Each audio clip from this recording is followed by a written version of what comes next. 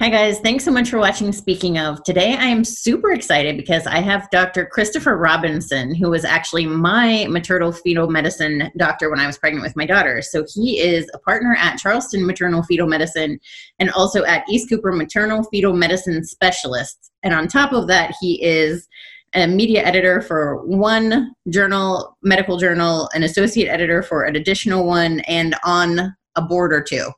So, Dr. Robinson, thanks so much for being here. Good morning. How are you this morning? Good. Tell us real quick about your work with the journals that you work with.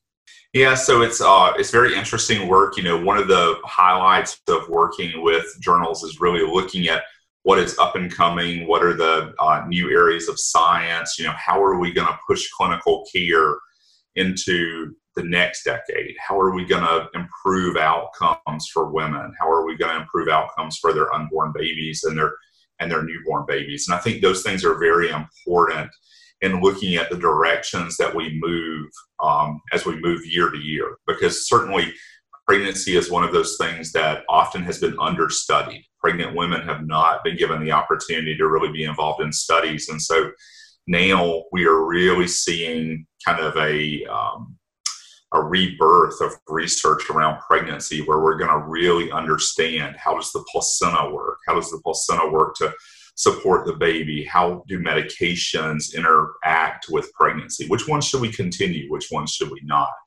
A lot of those questions are being answered. But some other things that, have been common problems, if we look at the great obstetrical syndromes, as they're known as, preterm birth, as well as preeclampsia, probably representing a lot of the morbidity and mortality. Unfortunately, we're catching up, and that's the way I think about obstetrics in many ways, is that if you go back and you look at cardiology and the management of heart disease, the management of stroke, those areas have been researched intensely for years. And finally, women and pregnant women have a place where research is also very important for them, and ensuring their inclusion in research is important. What is maternal fetal medicine? Because it's an area that, unless you have a high-risk pregnancy and you get referred to a maternal fetal medicine doctor like yourself, people don't know that it exists.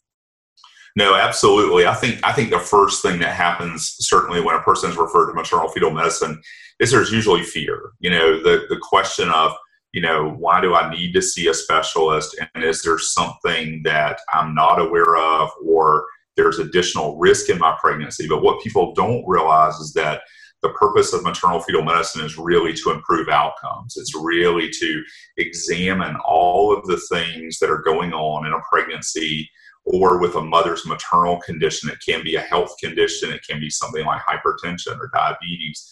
It could be something like exposure to something. Certainly now we're living in the COVID-19 post-pandemic or intra-pandemic, I would describe it, world. And so sometimes it's infections, things of that nature. Sometimes it can be the health of the baby. We're really trying to improve the health of the baby. Maybe growth is not ideal, things of that nature. Or maybe it's based upon a prior pregnancy history. In other words, the person has already lived through a pregnancy that was affected by a condition. The key in looking at maternal fetal medicine is we work to improve the outcomes for both mother and baby. And we work to ensure that both of those things are focused on, as well as looking at what things can we alter, what things can we do to improve the outcome for that mother and baby. Certainly one of the things I think that women feel is a lot of being out of control. So in other words, is the outcome out of my control? Well, we try to put the control back into place for that mother, help that mother to understand all of the things she can do to help improve that outcome. And I think that in and of itself is one of the greatest powers that a pregnant mother can have, is feeling in control and knowing that she does have some capability to change the outcome. I felt that personally with you, because I didn't feel like I had control over it. And I had preeclampsia and then progressed to severe preeclampsia. And I actually think I was right on the borderline or got help when my daughter was delivered. I remember thinking what can I do about this? And in full disclosure, you said preeclampsia has been around since biblical times, and we don't know, we don't know everything about it, and we can't figure it out. And that is an area that you study a lot to try to find those answers. But I loved that while you can't get a true yes or no in most things in medicine because you just can't determine that, you were so great about giving me the level of risk. You said if you're on a ladder and you're on one of the lower levels and you're falling and skinning your knee, and at the top you're falling off of a bridge, you said you're halfway up the ladder and you're definitely not getting lower, but we're going to do everything we can to get you as far as we can before you're getting to the top, which was such a tangible way to think about that. One other side note, you had somebody in your office who worked, and she said that she had a goldfish that she kept alive for like 8 years.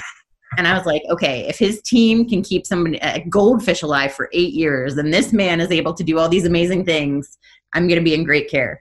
And I felt that from beginning to end with you. It was so great. But that was one thing that you really excel at. You're so great about explaining where people are and tampering the fear.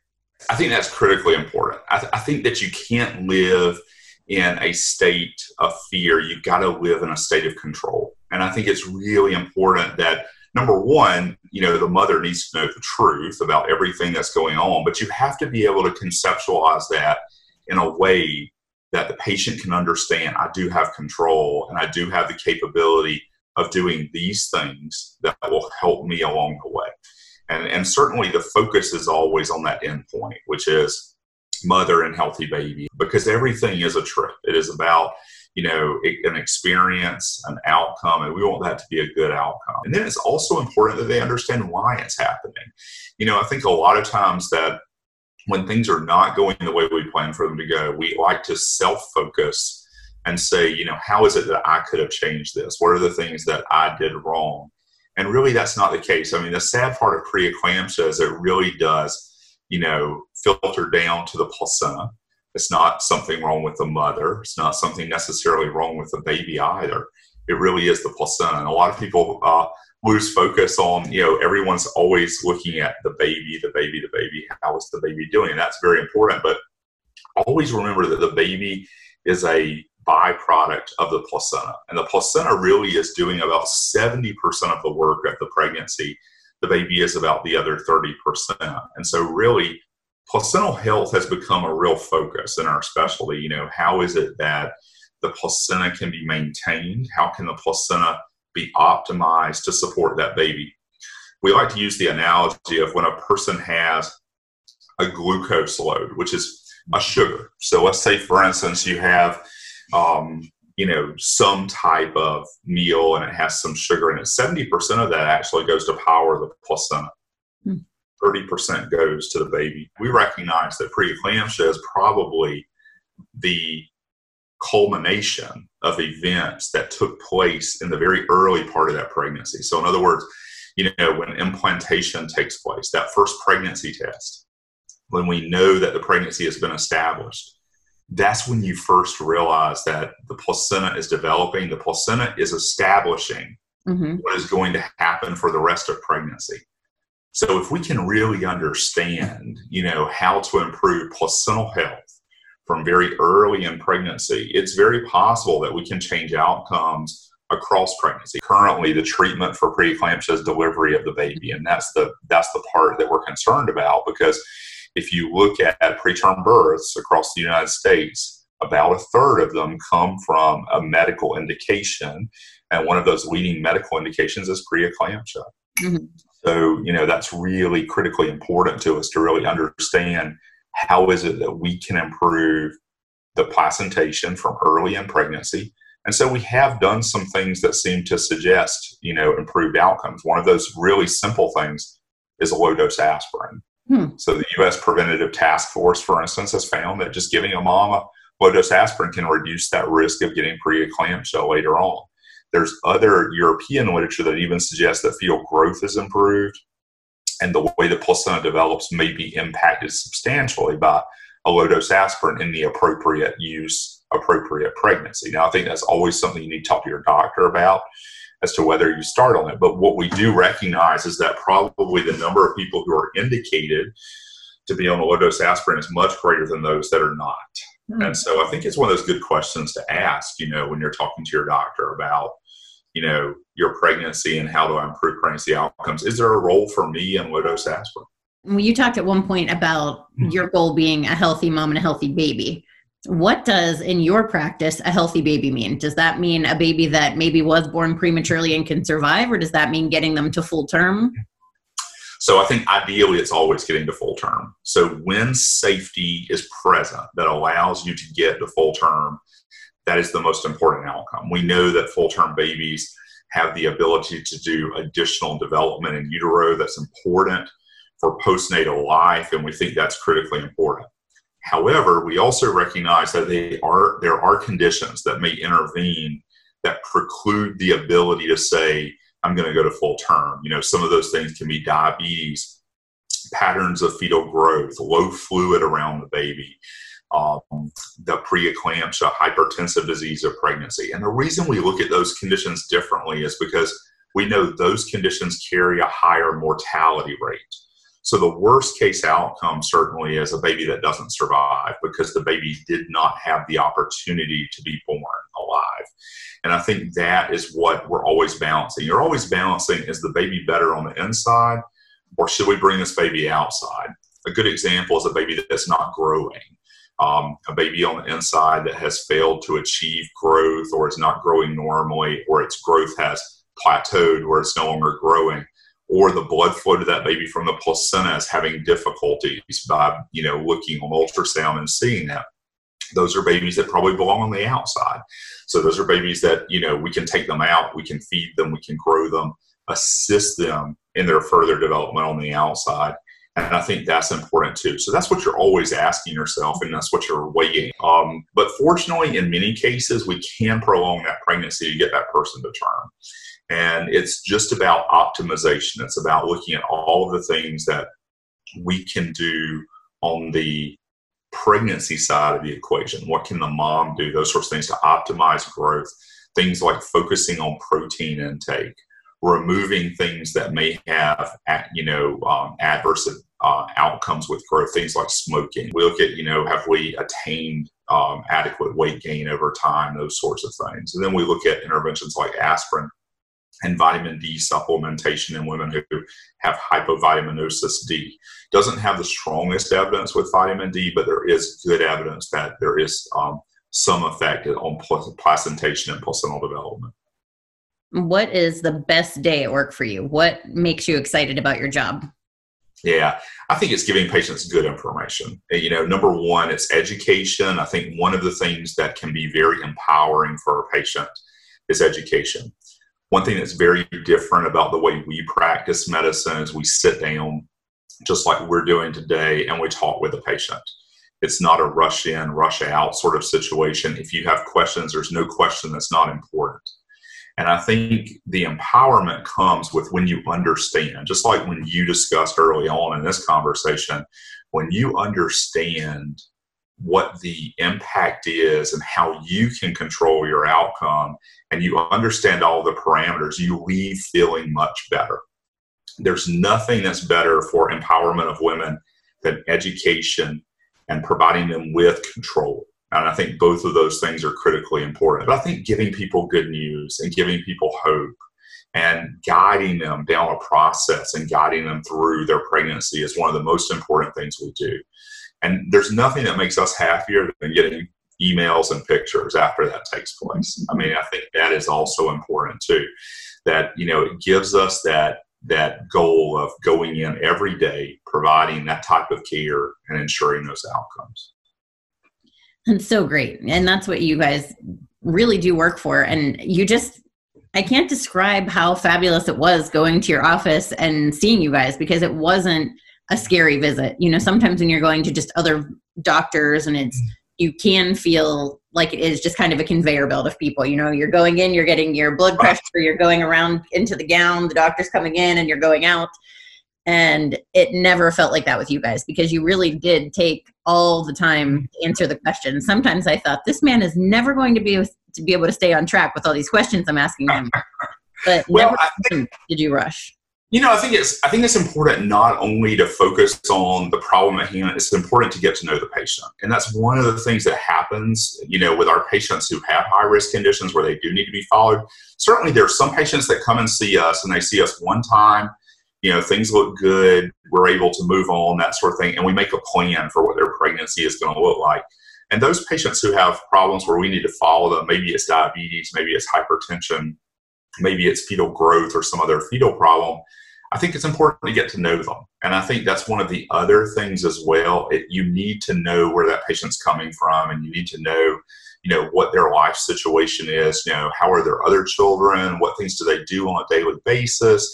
All of those things are important. You have to consider that. You have to consider that as to, how easy is it to come to an appointment for this person? What is the best way of delivering care to this person? What types of things does their spouse or partner need to know about in planning for their time off? Even discussing things that after the baby comes home, starting to introduce that information and that education early in the process, I think is important when there's a high risk condition, or when there's something unusual going on like COVID-19. Certainly that has changed, some of our education has changed, regarding different aspects of care and when we're going to deliver that care. So I think, looking at the patient not as a problem, but looking at the patient as a person is really, really important in how we deliver care. And that's how you improve outcomes. You can take science and you can know science very well, which is one of the things we focus on. But how you deliver that science and how you deliver that information and that cure is equally important. It feels like that is your mission. I don't know what your written mission is, but that really feels like it is, combining science with the person and making sure it's the best approach. Whenever you were treating me, you told me about some incredible things that you were doing that just seemed like you were a superhero. It was unbelievable. What are some of the most amazing things that stick out in your mind that you've been able to accomplish to help a baby over this time? Yeah, so I think there's lots of things that we see that are what I would call the unanticipated, where we deliver care at really the cutting edge and really when the unanticipated is going to occur. I think of two different scenarios. One is patients who experience premature cervical dilation and cervical incompetence in their pregnancy, where there's a risk of losing their baby. And that is caught early, fortunately, and we're able to place that pregnancy back into the state of into their uterus and save that baby through stitching the mom's cervix closed in that stage of pregnancy. Not all of those outcomes are good, but a lot of them can be good when detected early. And so that immediately changes a patient's, risk from being very, very high risk for loss of that pregnancy altogether, all the way to delivery of a healthy baby at term. And so we've had numerous cases of that. We do focus on that. Some of those women who have had lost a baby, certainly we take care of them as well. That may be a loss of a baby from a critical genetic problem, or the baby passed in utero from a condition that we were then able to help remedy such that that patient then has a good outcome. And then I think of our babies that are at risk for anemia in utero that need fetal blood transfusion, where we actually have to give a baby blood that's on a shelf on the outside so that it can continue its intrauterine development on the inside. And so we're able to provide babies with that ongoing care where they are able to stay inside for a longer period of time and experience a term delivery as well. So we have lots of interventions that have capabilities. And then when we have individuals that have needs that are outside of that expertise, for instance, if they need fetal surgery or things of that nature, we are closely aligned with people nationally who can provide different levels of fetal surgery and send that patient out. And we've had patients that go out and have cures after a fetal surgery. We continue to follow them, and they go on to term and deliver a term healthy baby. And that's very important too. So I think, maternal fetal medicine is never just one person. Sometimes it's a network of people. And sometimes if you need someone who can operate on your baby in utero, we have that capability. We have expertise in different areas nationally, depending upon what a person needs and what that specific outcome demands in that case. So I think those are situations that are very important. One of the other things that I've had an interest in the past and worked with is obstetrical trauma.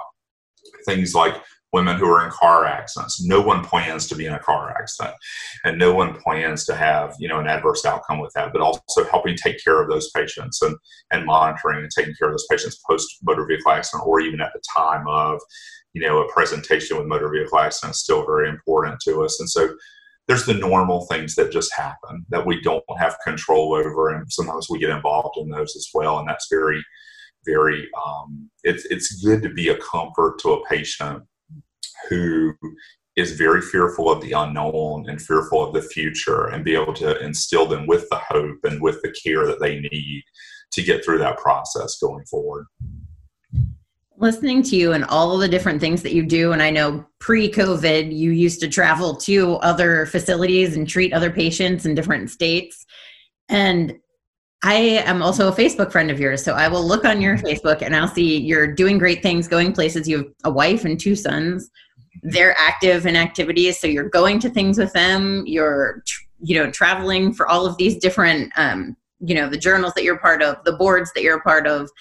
All of these different things you just mentioned, like car accidents, you can't predict when those things are going to happen. How in the world do you do this? I'm convinced that there must be a phone or two, because you do everything with endless energy and care and seem to be excelling at every level of them. Yeah, so it's kind of interesting. It's good support at home, number one. I'm fortunate to have a wife who, understands that process and understands some of the unpredictability of things and that sort of thing. And that keeps me going. Also, having had 2 children of my own, and seeing that process, I think is very important.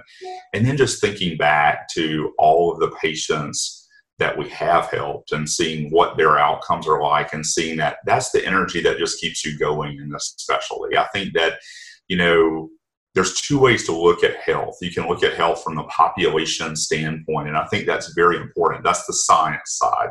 In other words, what is the best thing for everyone out there? But then the day-to-day, what keeps you going is, what have I done for the people I see day in and day out? And I think that's really important. And having a focus on that is critical in a physician's well-being. In other words, looking at like how you operate day to day, and why do you get up at 5 a.m. and start work, and why do you end at 10 p.m. reviewing this manuscript for this journal, or reviewing this manuscript for this journal, or looking at this study and vaccination outcomes. Those things are very important in, fueling your capability and fueling your desire to continue on.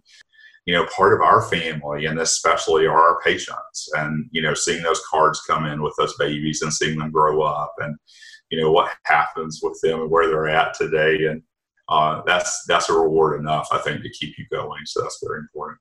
Where did this interest in this come from? Because to me, it's always surprising to see a man in a field where, again, a woman doesn't typically get referred to unless she's having a condition. How would you ever get exposed to that? So it was kind of interesting. When I came into medical school, the plan was to be a surgeon. And, I really explored that pretty deeply. I looked at general surgery in the academic setting, of large tertiary care centers. I looked at general surgery in the setting of community-based systems, like where I grew up in Anderson County and Anderson Area Medical Center. So I actually went and looked at all of those different things. And when you're going through medical school, one of the things that's fortunate is that you're exposed to every aspect of medicine. So in other words, you go through rotations, you look at different things, and you kind of feel a connection, I think, to certain things. And so when I was coming through medical school, surprisingly, internal medicine, I loved internal medicine. They really focus on the specifics. I am very type A. I am very specific focused. And so that was one of the things I really enjoyed. However, sometimes we could focus on things that were very specific for hours. So for instance, you might start at 6 a.m. focusing on something, and you're still focused on it at 2 or 3 o'clock in the afternoon, but you haven't necessarily fixed the problem. And that was a little frustrating. But then you also didn't have surgery. There was no procedural surgical component to that. So went to surgery and enjoyed surgery. And then came obstetrics. And obstetrics is the best of both worlds. I think that, you work in the land of medicine because you're improving outcomes through the application of medicine to women who are pregnant, which requires special expertise and care. But then you're also operating and you're still, in the surgical arena. So it was kind of a best of both worlds. And I said, well, maybe I'll look at GYN oncology and do surgical cancer care and that sort of thing. And so went through the rotations then in obstetrics, and did 4 years of training in obstetrics and gynecology. after going through all of those experiences, had an interest in research, had an interest in preeclampsia, fortunately had great mentors that I worked with that, had an expertise in preeclampsia. And that led to a lot of other opportunities. And so basically, worked a lot in preeclampsia, ended up working in some specialty scientific areas that really allowed me additional training in clinical trials and clinical trial design and, conduct of research, that sort of thing. So that was very fortunate as well. But it was a combination of things. What I did not enjoy were areas where I felt like that you were more of a technician and not necessarily developing a connection to the patient. So in other words, if you had no continuity of care, say for instance, someone has an appendicitis, you had an appendicitis, but the amount of time you spent with your surgeon was minimal. Mm-hmm. And you may or may not even remember who that person is. But it certainly was a critical part of your life, and they did an important thing for you. So I think that continuity of care was also important. It's one of the things that I enjoyed. That makes total sense hearing you talk about it. All the things that you love about this makes so much sense just knowing you a little bit as a person that I do. So final question, where do you think you and maternal fetal medicine are going to be in 5 years? Yeah, it's a great question. You take it year by year. I think that's always an interesting question is where are we going? I think that, part of the way that we treat patients in obstetrics is going to begin to look at more of a personalized approach. It's going to look at personalized risk factors. We're already starting to do that. We're looking at interventions that can be applied to specific populations to improve outcomes. I think some of those things are going to be found out non-invasively, meaning that, the ability to draw blood. We're learning about this in cancer now. What things can you learn about your cancer and your risk for cancer by drawing your blood? Well, the next question is, what can you learn about how we should take care of your baby by drawing the mom's blood? Mm-hmm. And so, what are the specifics? What are the things that we can actually optimize for that pregnancy through very non-invasive, or as minimally invasive as blood draws and things of that nature? How do we do that? How do we optimize imaging? One of the things that has dramatically changed over my training when I was a medical student, a lot of people now have 3D pictures of their baby. They don't realize that when I was a medical student, ultrasound machines could do that in the very late phases. But the way it worked is you came in, we took an ultrasound of your baby, and the next day I could see the picture because the computer took, more than 12 hours to render the image. Now we can see that stuff in real time. And it's kind of one of those things, sometimes technology comes before application.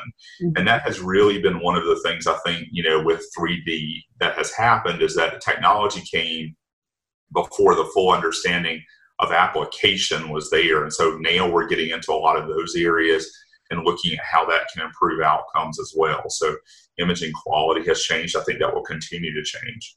And then we'll continue to look at, the science and where it's going and really optimize how to provide clinical care to the individual patient. That's what will always remain important is we need to know how to take care of the masses. We need to know how to take care of, all pregnancies, but we also need to know what is best for which patients. And that's very important going forward. Well, thank you so much. I look forward to everything that you're going to do. Thank you so much, Dr. Robinson, for being here. And thank all of you guys for watching. Bye.